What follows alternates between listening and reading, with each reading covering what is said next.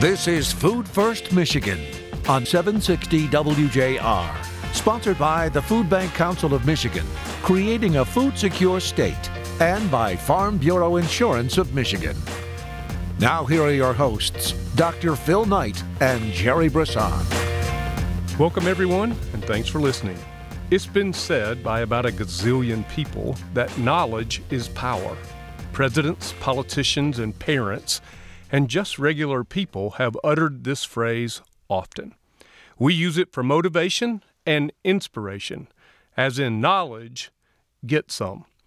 It was the knighted philosopher Francis Bacon in the late 17th century who served Queen Elizabeth I, who first uttered these famous, often repeated words, knowledge is power. Using this phrase as his foundation, Lord Bacon developed what is now known to us as the scientific method. This method has guided and continues to impact how we acquire knowledge and use it.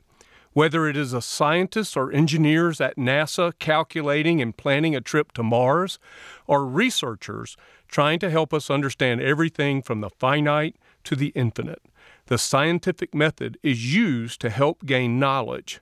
Why? Because knowledge is powerful.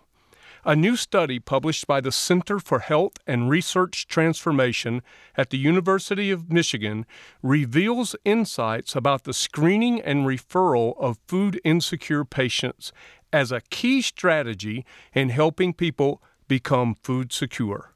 Today on our show, our own Dr. Dawn Opel returns to help us understand at a greater level how the knowledge physicians have gained can help connect food-insecure families to the resources they need. Knowledge is power, and Dawn is helping us become smarter by the minute. Come back and join us in just a minute.